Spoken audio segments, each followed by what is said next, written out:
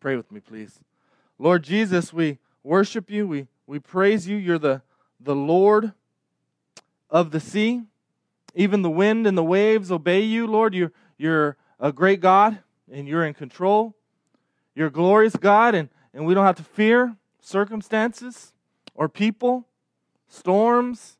I pray, Lord, today that you would show your glory to us, Lord, that we would be in awe, just like these disciples were, of who you are, and that we would find comfort in your power, in your glory, in your grace.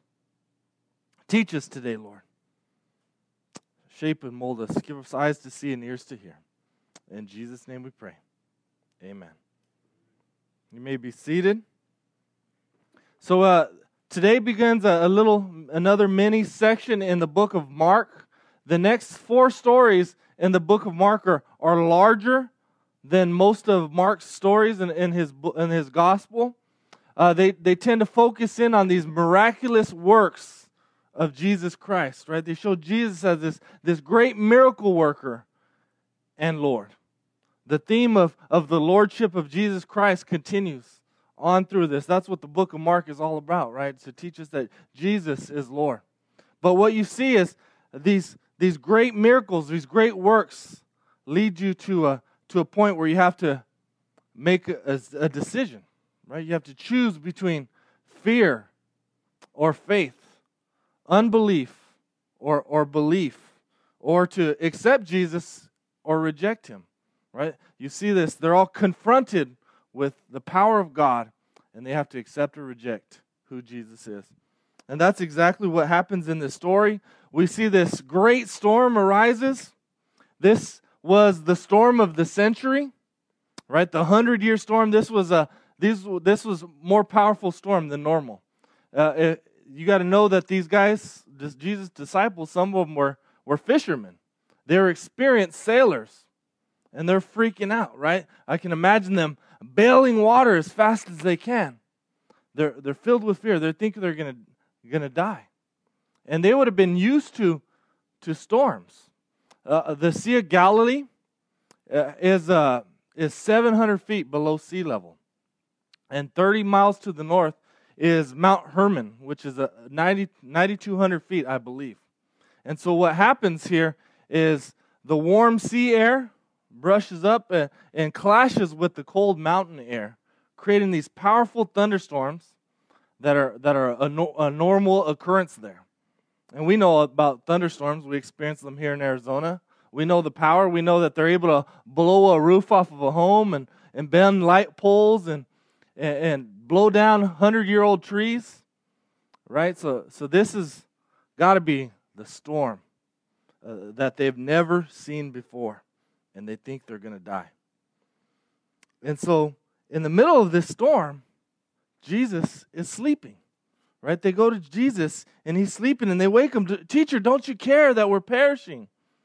And so some people wonder, why is Jesus sleeping? How strange is that?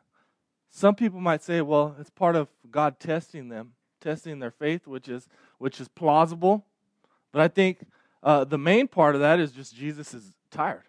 He's exhausted. Jesus is 100% man and 100% God. That's called the hypostatic union, right? He's 100% man, 100% God. And I think Jesus was genuinely exhausted, tired. Jesus is traveling around, right, by foot, city to city, over the sea. People are crowding around him. He's doing all these amazing miracles. He's teaching. Everyone wants to touch Jesus so that they can be healed. So I just think part of that is just Jesus is tired, and because he's 100% man, right? That's part of his humanity. But he's also 100% God, and we'll see his display, his deity through this miracle. Now, what is happening here as these disciples are freaking out? The way I describe what's happening here is that they're doubting God and they're depending on themselves, right? They're doubting Jesus, right? The God of the universe, the creator of heaven and earth, is in the boat with them, and they're freaking out, bailing water, thinking they're going to die, right? So they're doubting Jesus. Is he really God? Is he really king? Is he really who he says he is? Right? And if he's really God, if he's really king, does he really love us? Does he really love us to let us go through this? Because if he loved us, he wouldn't allow this storm in our life. He wouldn't allow hard things if he really loved me.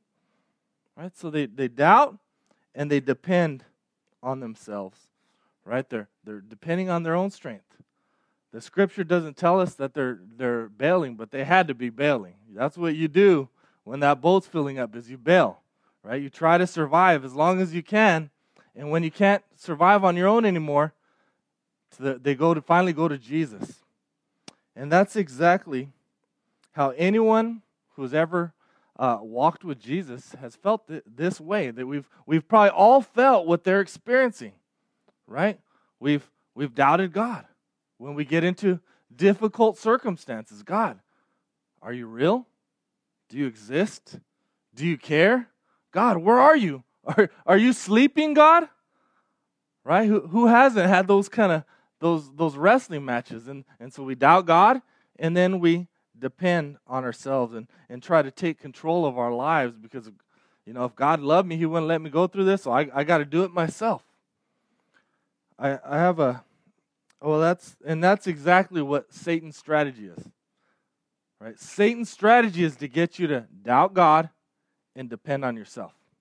Right? Ever since the beginning, right, in the garden, the first thing we see when Satan shows up on the scene, what does he try to do? He tries to get Eve to doubt God. He tells Eve, did God really say that you shouldn't eat from any tree of the garden? Right? You won't die, Eve. You will not surely die. Right? He's creating that doubt in her. And he says, depend on yourself. You can be like God. Depend on yourself. Right? God's going to let you down so you can be like him and you can trust yourself and you can be in control of your own world. So here's just a little story in my life how that plays out. When I was coming out of high school, I've always been a pretty organized guy. I've had a plan and a goal, and I go towards it. So coming out of high school, my plan was to go to ASU, get my degree. I wanted to work for Young Life, so get my career going. I wanted to have a car and get a house and then get a wife. And by God's grace, all that stuff happened pretty easy, right? I got the car, the career, the house even. But the wife didn't come on my timing, right? And I was frustrated with God. And I was doubting God's love for me. I was doubting the goodness of God.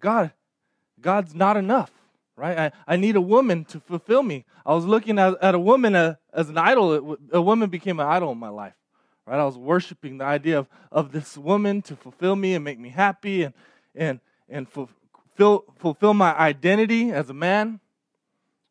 And it made me depend on myself. It made me try to make relationships happen. It made me I was constantly trying to find a girl to date or a girl that would like me, and I was insecure when they didn't like me, and it was just a mess. I was filled with fear, right? Just like the disciples. When they're doubting God, they're depending on themselves, they're fearful. When I was doubting God, depending on myself, I was fearful. I was insecure. And I remember praying this prayer to God. I said, God, I can trust you with anything, which is really arrogant. No one trusts God with everything, all right? But I can't trust you with being single. I remember praying that prayer clearly to God, right? And it played out in my life, right? It made a mess. And it wasn't until God started working in my life and revealing my idolatry and revealing his love for me, and I started looking at Jesus and not looking to be fulfilled through a wife, that God started, building my faith. And I surrendered control. And I remember my prayer became, God, if you want me to be single for the rest of my life, I'll be single for the rest of my life. That's what my prayer became. And I remember saying, God, if you want me to, I'm just going to be faithful to you. I'm going to serve you. And whether I'm married or not, I'm just going to keep going forward. Because it's about your glory, your kingdom, not about me. And, that was a great blessing. That was a great blessing. And when I surrendered control of that to God, right, eventually God brought me a wife pretty quick after that and blessed me with a beautiful wife, amazing wife.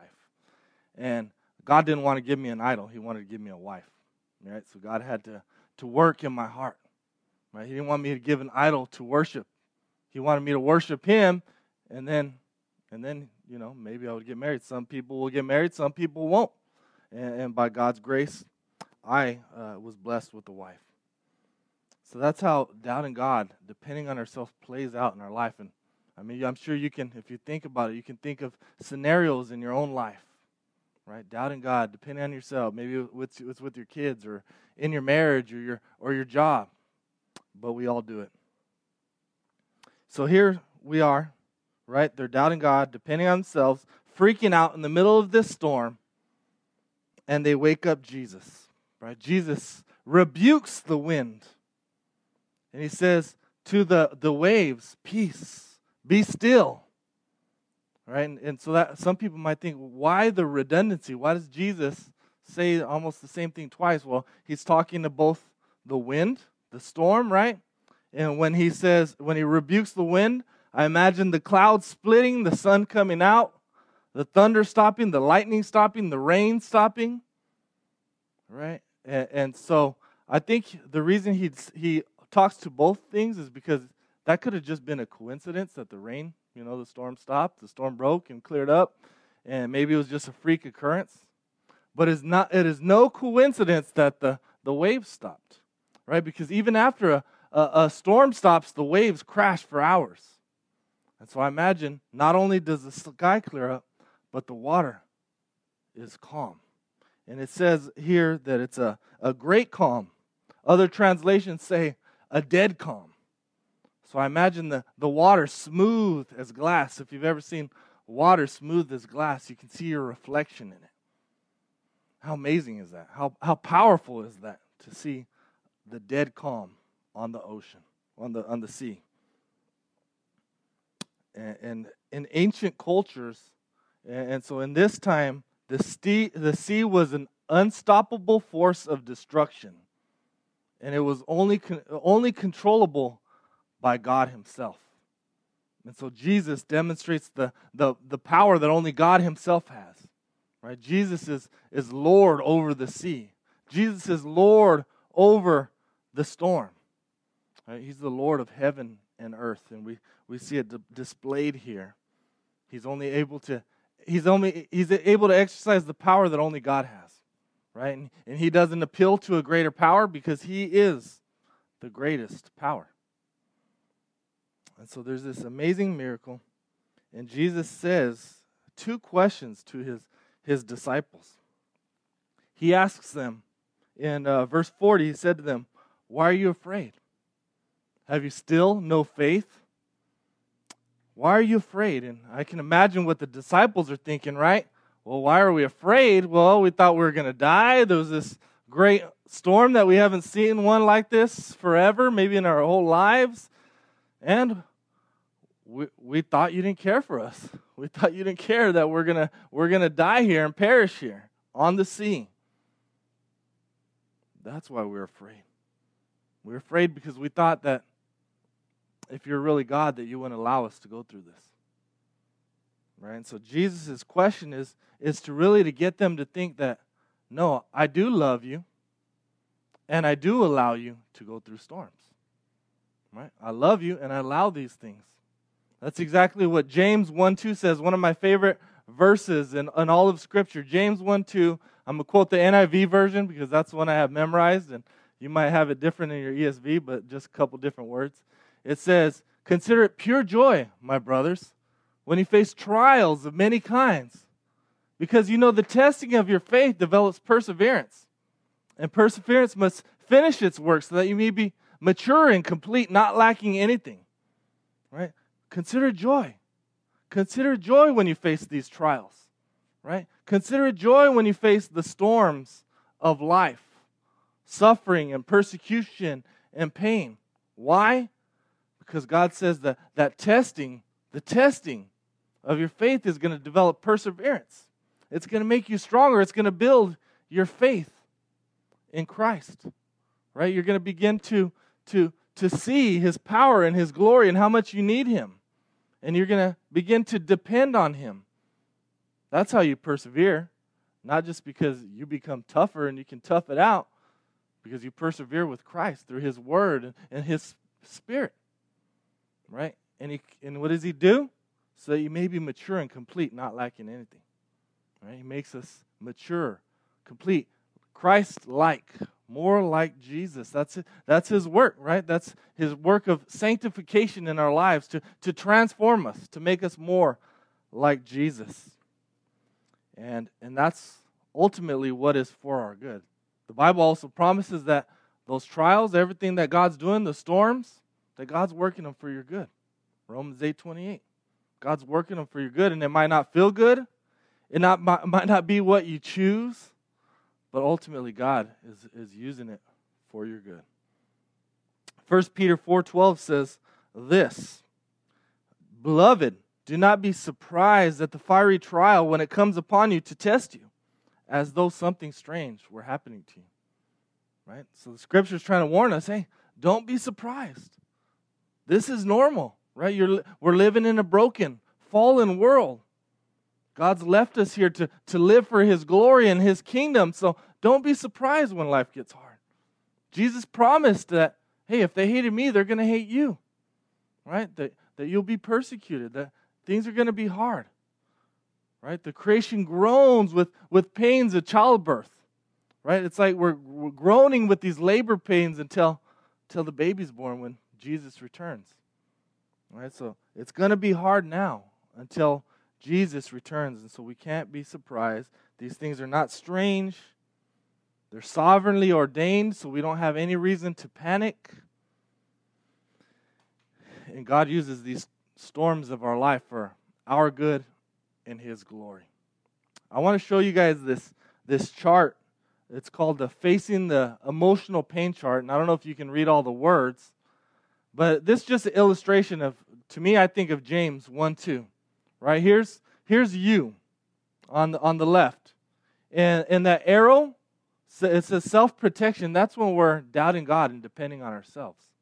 Right? That's what we try to do. We're trying to be in control of our own life and stay away from those trials, those things that God might be calling us to face. Right? Sometimes we don't want to face being faithful to God because it's going to be hard. Right? But God calls us to persevere through the pain in life, through the storms, through the trials, through whatever we might have to endure. Even sometimes it's confessing sin, right? Repenting is painful sometimes. But God calls us to enter into that through Christ and deal with the pain, right? And that's the kindling for the fire there, is the pain, the difficult people, the difficult circumstances. And God calls us to persevere with Christ through the Word of God and the Spirit of God to be more like Christ Jesus. That's the work God does. Right? We relinquish control of our lives. So, the second question Jesus asks is, have you still no faith? Have you still no faith? A better translation for that would be, where is your faith? Where is your faith? Right? And so Jesus is asking, where is your faith placed in? He's not asking them, where is your great faith like a mountain, like this big, courageous faith? He's not saying that. Right? The Scripture tells us you just have to have faith like a mustard seed. So He's asking, what's the object of your faith? Right? Because it's not about you and how great your faith is. It's about how great the object of our faith is. So think about it this way. Imagine you're falling off a cliff. You're tumbling down and there's a branch hanging on the side of the cliff. And that branch can hold you. That branch can save your life. That's the only thing that can save your life. Now, you don't have time to think and process, okay, can this branch hold my life, right? Can this branch save me? You only have time to grab that branch and hope it saves you. And when it does save you, right, it's the branch that saved you, not your faith. Jesus is that branch. Right? Jesus is the only one that can save us. So it's not about our faith. We can have a small faith, but we need to grab on to the object of our faith, which is Christ Jesus. Right? All we need is that seed, and all we need to do is grab that faith. So he's asking them, what is your faith placed in, guys? And it's reminding us that when we're sinking in despair, when we're in the midst of the storm, we just got to grab hold of Jesus. That's what we do. We look to him. We trust in him. Satan wants you to doubt Jesus and depend on yourself. Jesus says, no, believe in me and grab hold of me. Surrender to me. Trust in me. Right? So we move to this. In verse 41, we see here. Interesting concept. You see, it says here, he asks them why are they afraid, and then afterwards in 41, they're filled with great fear. Right? They're filled with great fear and said to one another, who then is this that even the wind and the sea obey him? Right? So they have no reason. The storm's calmed now. They have no reason to be afraid, yet now they're filled with great fear. What's going on there? Why are they more scared after the storm is calmed? And so I had to look it up. I went and looked up the word, and the word there is different. The afraid and fear, the words are different in Greek. And the word that's used here is one that describes a reverential fear of God. Being in awe of God. Being in awe of who he is and what he has done. Right? So they've just seen God move in a powerful way. And so they're no longer fearing the storm, they're fearing God. Which the Bible describes as the beginning of wisdom. The fear of God is the beginning of wisdom. They're moving to the right place in their heart and before God. Right? So this storm had immense power, and they couldn't control the storm. And so Jesus has more power, and he is even more uncontrollable than that storm. And that's what leads them to say, who is this that even the wind and the waves obey him? It's more of a statement of being in awe of Jesus and his power and his deity. Right? So I want to just highlight two truths that we need to turn to in the midst of the storm. Two truths, right? Because when life gets hard, we want to doubt God. Right? But we need to renew our mind with truth when the doubts come in. When Satan's lies come in, what we need to do is turn to truth. Right? Renew your mind. Then you'll be able to test and approve what God's will is, his good, pleasing, and perfect will. So we turn to, and I love renewing my mind with the 4 G's. Right? So here's 2 of those 4. The first one is that God is glorious, so you don't have to fear your circumstances. God is glorious. You don't have to fear circumstances. You don't have to fear people. You don't have to fear anything, even death itself, because God is glorious. And so I want to share with you guys a little story. When I was a kid in elementary school, there was this neighborhood bully kid that would ride around trying to punk us out and scare us kids. He was a little bit older than me. And I remember one day in my front yard, I was out there, and he pulled up on his bike. And he was, talking junk to me, trying to scare me, trying to intimidate me. And all of a sudden, my mom must have heard. My mom came out. This is my happy Mother's Day story from my mom. She came out, and as soon as she came out, I saw his demeanor change. He went from big and tough to, oh crap, I'm in trouble now. And my mom said to him, what's going on here? Are you trying to pick on my son or something? And as she spoke, he got more fearful, and my chest was starting to puff out. I was getting more confident. She's like, what do you think you're going to do to my son? Look at him. He's twice your size. And in my head, I'm like, oh, yeah, I am bigger than this guy. And so all of a sudden, I'm starting to get kind of tough. My fists are getting clenched. And basically, What's your problem? Leave my son alone. And he takes off riding. I never remember him messing with me again after that day, right? And so God is even more glorious than my mom, right? Her presence brought comfort for me and scared him away. And so when you talk about God's glory, I always like to think of God as the heavyweight champion of the universe, because glory has to do with power and being weighty, right? Amazing how powerful our God is. And so he's the heavyweight champion of the universe. And if I had the courage with just my mom there, right? Imagine if you have the heavyweight champion of the universe behind you, right? Undefeated, undisputed. No one can challenge him in his glory. Can't be defeated. Can't be destroyed. Eternal God. And so just like my mom brought me that courage, right, to stand up in the midst of a hard trial in my life, God can give us courage. He can give us strength. When we're weak, He's strong, right? And as we get closer to Him and His glory, the less we have to fear anything, because He's there. He's there for us. So the second truth we can turn to is that God is great, so we don't have to be in control. God is great, right? His greatness has to do with His sovereignty, right? There's no maverick molecule in all the universe, right? There's nothing out of His control. He knows that every hair on your head. He knows every leaf that falls from the tree. He knows every little piece of grain of sand on the beach, right? Because He's omnipotent, right? He's all-powerful. He's omniscient. He's all-knowing. He's omnipresent. That means He's everywhere. He's eternal, unchanging, and He loves you, right? So this great, powerful God that is in control of all the universe loves us, right? And we don't have to be in control.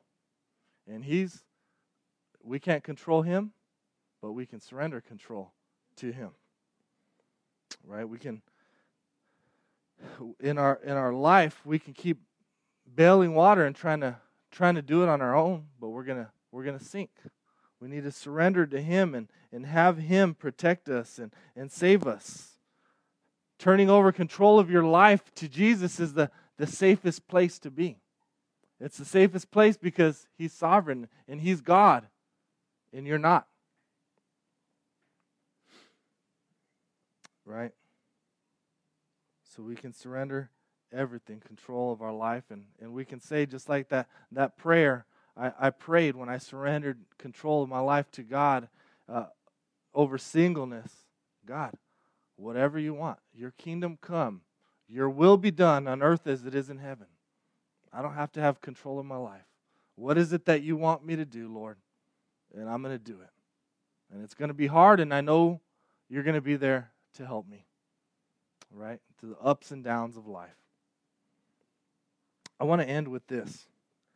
In the boat, the disciples ask Jesus, Jesus, don't you care that we're perishing? It's an interesting question, and John 3:16 addresses this. John 3:16 says that God so loved the world that He sent His one and only Son, that whoever believes in Him would not perish, but would have eternal life. Right? Does Jesus care that we're perishing? Yes. Right? He cares that we're perishing. He cares about all this. He cares about us. Right? That's why the Father sends the Son into the world to take on flesh. That's why Jesus comes, because He cares if we perish or not. That's why Jesus Himself perishes on the cross.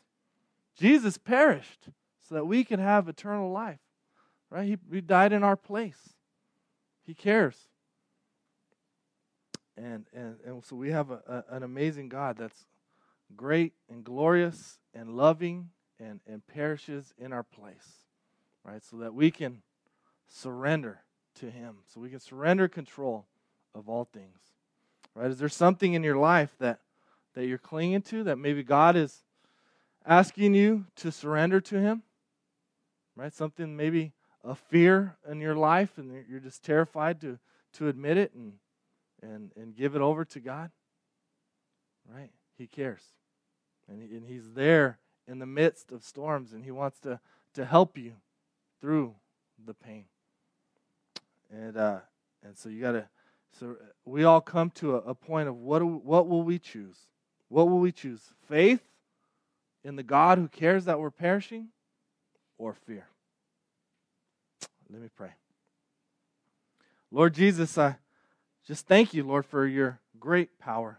I thank you that you cared so much that we're perishing here in this world, that you would come down from heaven, go from riches to rags, and give up your life, Lord, so that we can have life.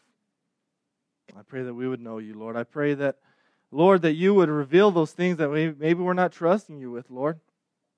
And I think the fear is going to be the evidence of what is it that we're not trusting you with. So, Lord, just work in our hearts, Lord. Help us experience your glory so we don't have to fear. And help us surrender control. In Jesus' name we pray. Amen.